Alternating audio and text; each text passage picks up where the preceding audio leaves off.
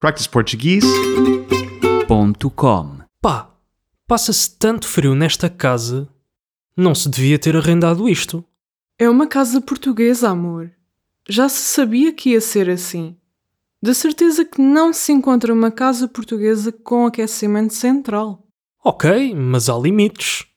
Eu visto-me sempre com camisolas grossas e, mesmo assim, estou a morrer de frio. Liga-se um aquecedor e já se aquece a casa. Não tolero isto, pá. Sou um membro útil da sociedade.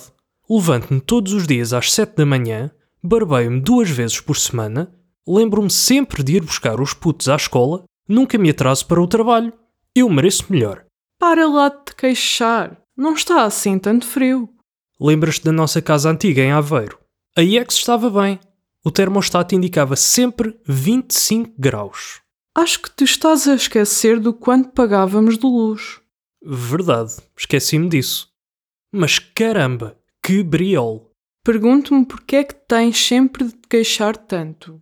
Eu nunca me queixo de nada. Queixas-te sim. Sempre queixaste. Casei-me contigo a saber que eras o maior friorento do mundo. Conhecemos há 25 anos e é sempre assim todos os invernos. Ah é? Então e como é que tu te portas durante o verão? Eu admito que sou calorenta, mas não me passa assim tanto com o calor. Não te passas. Sempre que a temperatura passa dos 30 graus, fechas-te logo em casa com 2 ventoinhas apontadas à cara. Ainda estou a acostumar-me a viver num país tão quente. Oh amor, tu mudaste do Canadá para cá com 2 anos de idade. De certeza que não te lembras do frio que fazia lá. practiceportuguese.com